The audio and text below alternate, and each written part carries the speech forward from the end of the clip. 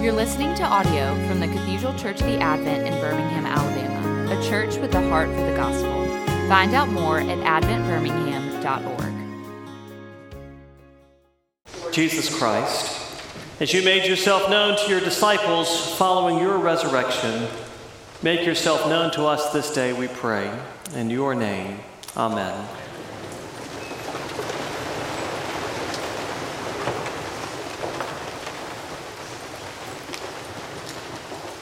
On Middle Street, on Sullivan's Island in South Carolina, there stands a small stone chapel, the Church of the Holy Cross.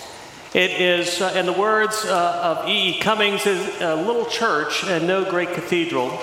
And above the doors of the Church of the Holy Cross are four words in Latin: Via Crucis, Via Lucis. The way of the cross, the way of light.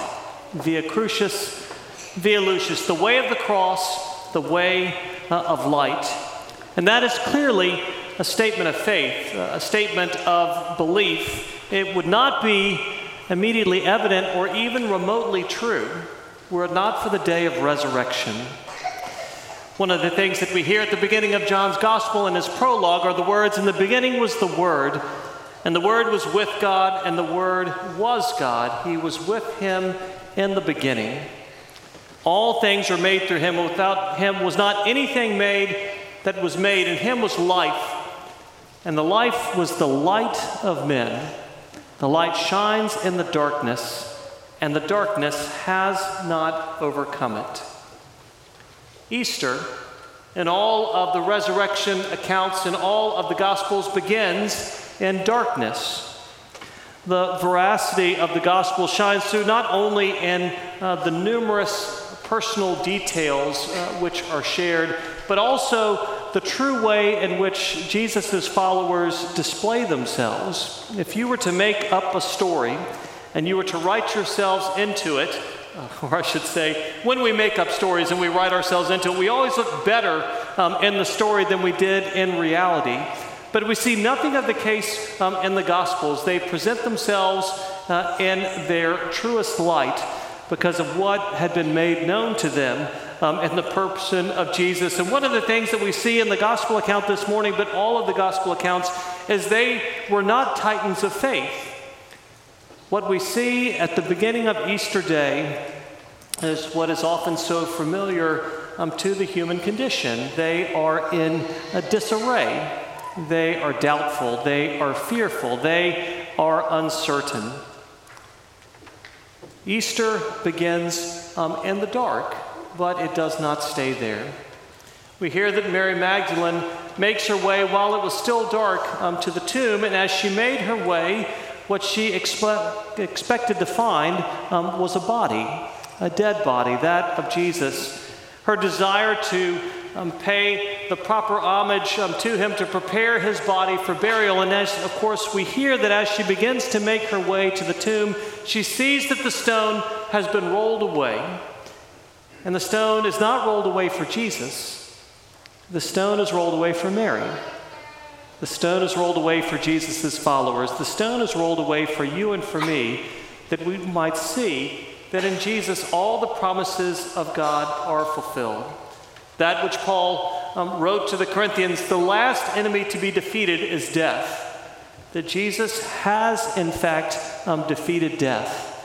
The stone is rolled away that Mary Magdalene and the others might see, so that they might have hope again.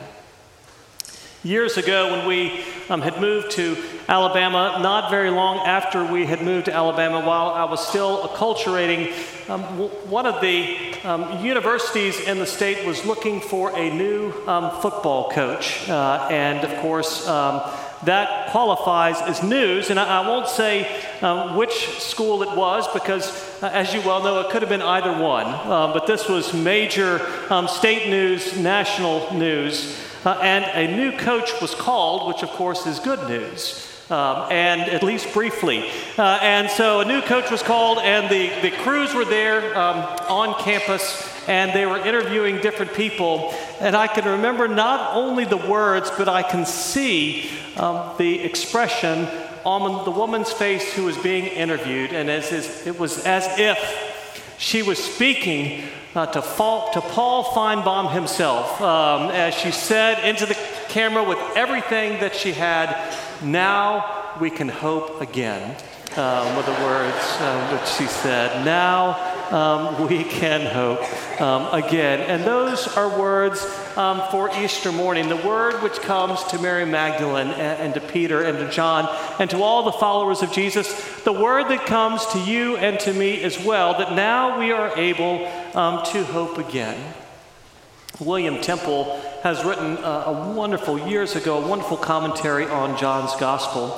And one of the things that he writes in his commentary on John's Gospel, as he talks about the way that the light of Jesus begins to come into the world, that the light of Jesus begins to come into our lives, and the way that John depicts it, he writes this: John does not present the resurrection as a mighty act by which the hosts of evil are routed, but rather as the quiet rising of the sun, which has already vanquished the night.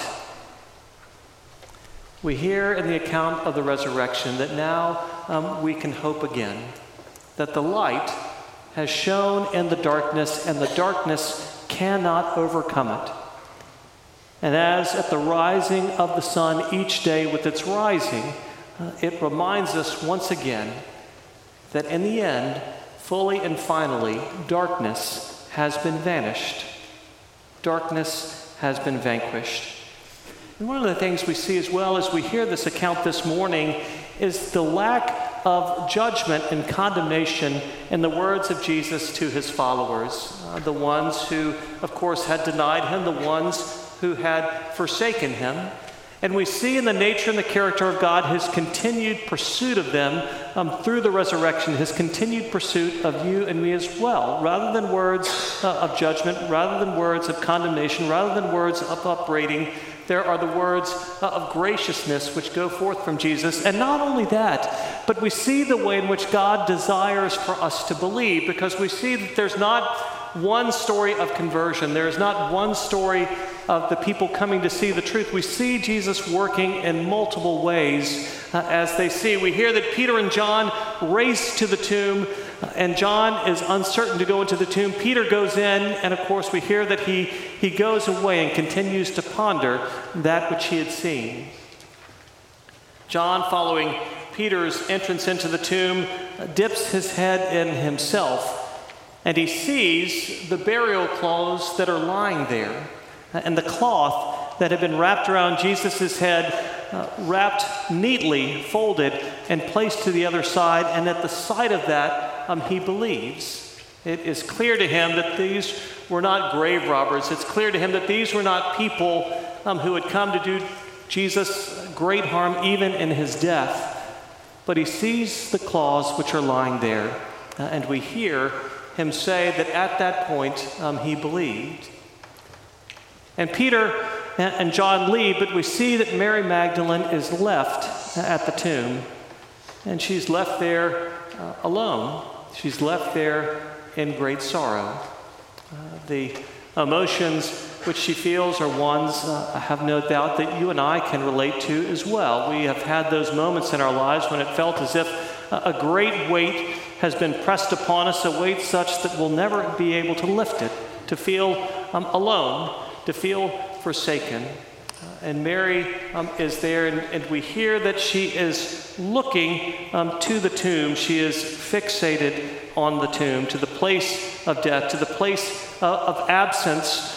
And we hear that wonderfully, graciously, Jesus not only comes to defeat death, but he also comes not only that we would have hope in the life to come, which we have, but also that we would have hope and assurance and restoration in life now. Mary is grieving. Mary loved Jesus, and Jesus loved Mary. And as she is there grieving at the tomb, Jesus comes and he begins to speak to her. And her grief is such, and her tears are such, that she is unable at first to recognize him, thinking that he is the gardener. And the harrowing words which she says, "Sir, if you've taken him away, tell me. Just tell me where you've placed him, that I might go and that I might gather him. Her grief and her sorrow, her sadness does not enable her to see Jesus who is before her. She is turned toward the tomb, toward the hopelessness, toward death. And we see that wonderfully, graciously, Jesus begins to turn her away from death to life, to turn her away from darkness to light. And he does so in one word, by speaking her name, Mary. And at the sound of his voice, saying her name specifically to her, she realizes who he is. She realizes that it is none other than Jesus, having walked through the cross, having walked through the grave, having risen again, and she quite naturally goes to cling to him once again as she had done so before. And we hear the words of Jesus which sound curious, "Do not cling to me, for I have not yet ascended to my Father," is what Jesus says. What Jesus is doing, what will happen wonderfully, graciously on behalf of you and me, is that Jesus will ascend to the Father, that he will complete the task of the bearing of the sins of the world, of the defeating of death, of the returning to the Father, of the pouring out of his Spirit for you and for me, that Jesus might be with each of us, that Jesus might be with all of us, not confined to a particular moment, not confined to a particular place, but that Jesus might be with us. Earlier in John's Gospel, Jesus tells his followers that he will be handed over, but to not let their hearts be troubled and not to be afraid, that he is going to prepare a place for us, that where he is, we may also be. But he also promises beyond that he will not leave us as orphans, but that he will send his Spirit to be with us. "Peace I leave with you, my own peace I give to you." But what we see as well is Jesus speaks the name of Mary. If you remember from the 10th chapter of John's Gospel, Jesus describes his nature and character, and in describing his nature and his character, he describes nothing short of the nature and the character of God. And Jesus says, "I am not a hired hand that runs away when trouble comes. I am a good shepherd, and I know my sheep, and I willingly lay down my life for my sheep. No one takes it from me," Jesus says. "I willingly lay it down, and I take it up again. This authority I have received from my Father." He says, "My sheep know my voice, and I will gather them. I lead them, and I call them by name. I have come that you might have life, and that you might have life in the fullest." We see Jesus' fulfillment of that which he promised to call us by name. At the calling of Mary's name, she is changed. At the calling of her name by her Savior, darkness is gone and light floods in. Hopelessness is gone and hope comes in. Death is gone and life comes in. What might this look like in yours and my life? I give one final illustration. There was a man named Thomas Bilney.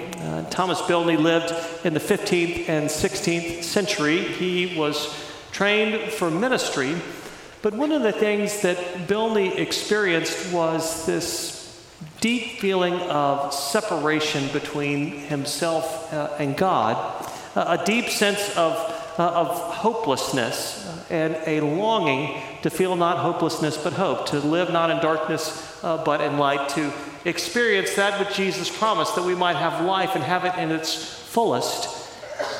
And what Bilney did as a man of his time would do is he went through all the various religious mechanizations to try to breach that gap, to try to find some sense of hope and security in this life. And despite all of those efforts, he found himself feeling not better, but worse. And in his desperation, and this tells you a little bit about that time and now, in his desperation, he went and purchased some contraband. And some contraband at that time was Erasmus's translation of the New Testament in Greek. So we could say, a dramatically different moment in the 16th century than today. And he began to read through the New Testament, began to read the Gospels, and began to read the letters of Paul. And as he read through them, he came across the words of 1 Timothy, the letter which Paul wrote to Timothy. They are words which are actually included in our comfortable words. We will hear them as Ben will read them to us in a moment as we begin to make our way toward communion. And he read these words in 1 Timothy. This is a true saying and worthy of all to be received, that Christ Jesus came into the world to save sinners, of whom I am the chief. And Bilney said this, he said, immediately I felt marvelous comfort and quietness, insomuch that my bruised bones leapt for joy. What we hear again this morning, and what I pray that each of us will hear, is the nature and the character of our God, who has come forth into the world in Jesus, not distant, not indifferent, not unfamiliar with the challenges and the realities of the human condition, but the one who has come to defeat all the powers that would separate us from God and from one another, and who extends this gift to you and to me based not on our merits, but on his, who wonderfully, graciously seeks us, who willingly lays down his life and takes it up again. And I pray that you will hear that which Mary heard, and John and Peter and Thomas and all the others, that same desire for them is the desire that Jesus has for you and for me, that we would hear him call us by name, that the stones, the weights of our lives would be rolled away, that we might know that the light shines in the darkness and the darkness cannot overcome it. And as we hear that this day, let us pray. Most gracious and ever-living God, we give you thanks and praise that you do indeed in Jesus, your Son, walk through the powers of death and separation, that you are victorious over them, and that the light has broken forth into the world.